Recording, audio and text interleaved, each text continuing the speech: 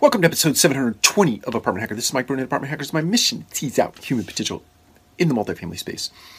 So I'm starting to formulate a thesis for myself around the idea of deep learning, machine learning, AI. And that thesis being that,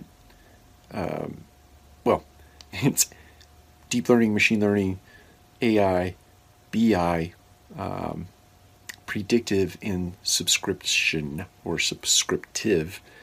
The thesis being that in order to get good business intelligence, you have to have clean data. In order to get clean data, maybe AI is part of the solution in generating clean data. So you use AI to get that sort of data collection so that the machine learning, deep learning can actually happen. And the BI that you put into your organization actually produces outcomes that are good based on good clean data, and then that good clean data from the BI can actually give way to predictive analytics or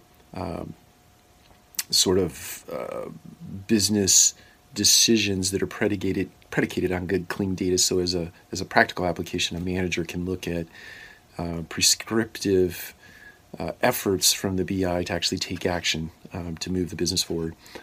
And then at some point that becomes subscriptive in the sense that the clean data in the BI tool that gives you this predictive analytics can actually subscribe the efforts and or deploy labor, so to speak, to get tasks and or business objectives accomplished. So that's my sort of very rough framework for a very rough thesis on how these technologies sort of interplay with one another.